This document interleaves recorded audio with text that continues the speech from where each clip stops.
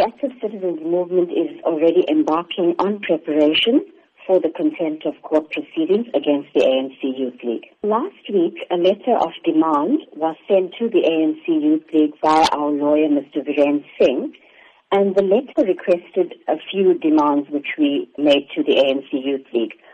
One of them being an unconditional apology to the family of Kathrada, the Active Citizens Movement, and to the people of South Africa for the unlawful disruption of the memorial of a struggle stalwart, Comrade Kathrada. And the deadline for the written confirmation of acceptance by the Youth League was Saturday the 15th of April at 4 p.m. We can confirm at this point that our lawyer has not received a response to our demands, but instead a letter from the League requesting a meeting with the ACM was received. Are you then willing to meet with the ANC Youth League over this matter? We are willing to meet with the ANC Youth League when a written apology as requested is provided.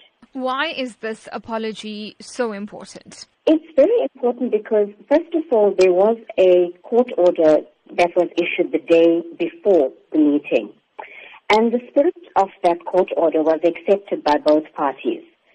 And there were various demands we made, which the ANC Youth League agreed to. But as I think you're quite aware, the meeting was disrupted.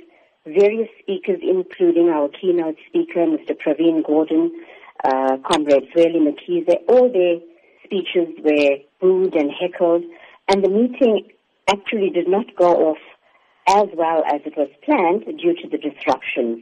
You speak about Zweli Mkhize. Are you considering taking up this matter with the ANC itself? Comrade Zweli Mkhize did provide an apology immediately after the meeting on Sunday. We have not discussed any meeting with him or with the ANC at present.